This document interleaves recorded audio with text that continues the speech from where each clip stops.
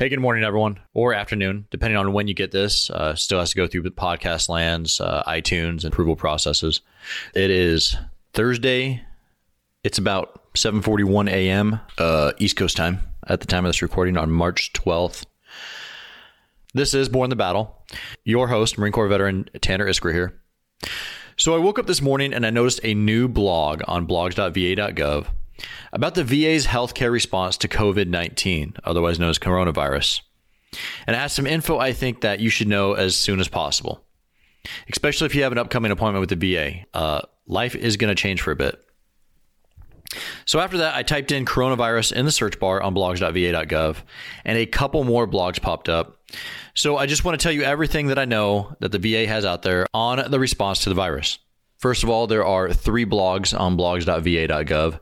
You can find them by going to the site, again, blogs.va.gov, and typing in coronavirus, all one word, into the search bar on the homepage.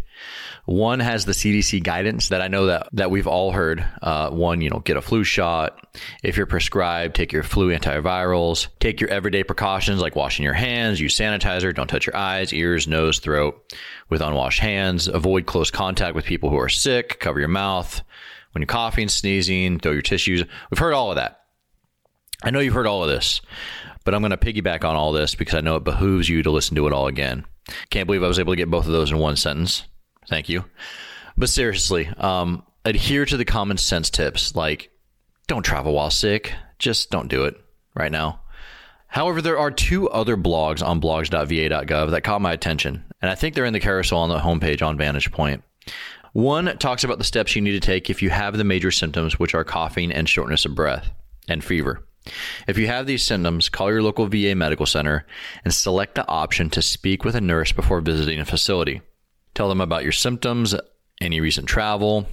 The blog also says, in addition to calling first, consider using the VA's telehealth and virtual care options, which you can find at telehealth.va.gov/type/home. VA's telehealth care providers can evaluate your symptoms and provide a diagnosis and comprehensive care so you don't have to leave your home or office. Again, this blog is on blogs.va.gov. And the one that was released last night talks about even some more recent changes. If you're a veteran that's going to be seeking medical care at a VA medical facility, for any medical care, call before visiting, even if you already have an appointment. Or you can sign into My Healthy Vet and send a secure message.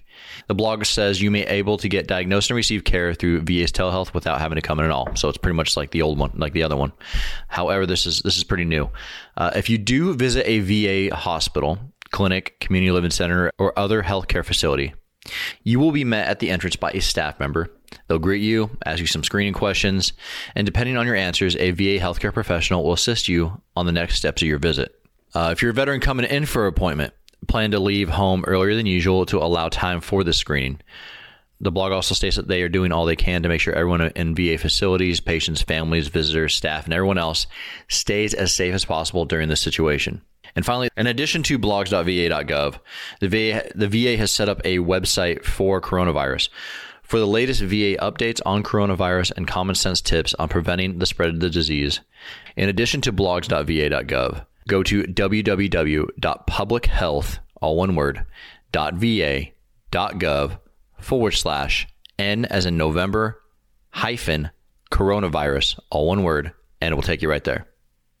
And in addition, for more information about coronavirus, you can always visit the CDC's website. That's www.cdc.gov/2019-NCOV, November, Charlie, Oscar, Victor, all one word, /index.html.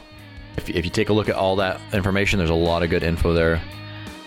Subscribe to this podcast, continue to visit blogs.va.gov, and follow the VA on social media for many more updates on this and many more topics. I hope everyone has a great Thursday, and we'll see you back at our regularly scheduled programming. Take care.